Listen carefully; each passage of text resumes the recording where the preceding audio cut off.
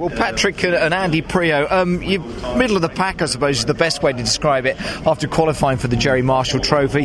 But Patrick, still in with a shout. Absolutely. It's the first time we've taken the car out in anger. The first time it's been out in the wet. A lot of these other cars have had the luck of a lot of testing at Goodwood.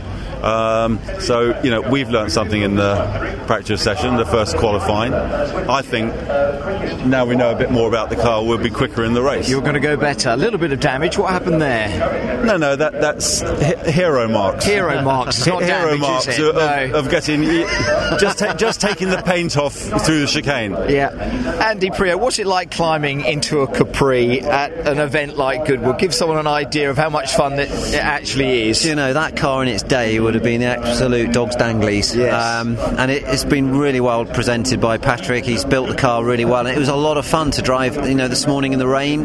It's fast, the car's got really good horsepower, so it's good fun. And I mean, you can understand why this era was so popular, racing, because the cars slide, cars look fantastic, and hopefully you'll see a great race. Excellent stuff. And Patrick, again, me being a child of the 60s, and these obviously taking part in those touring car races in the 70s. This is 80s, yeah. This is exactly me. And again, as Andy was just saying, I used to have a Capri. It was a 2.8 injection, though, at the time, but I thought that I was the biggest, bestest thing on the road, I think, Patrick. So they're great cars, and I think a lot of people will be, remembering their cars that they drove as, as teenagers. I think the Ford Capri was the ultimate car for the kids that couldn't afford them.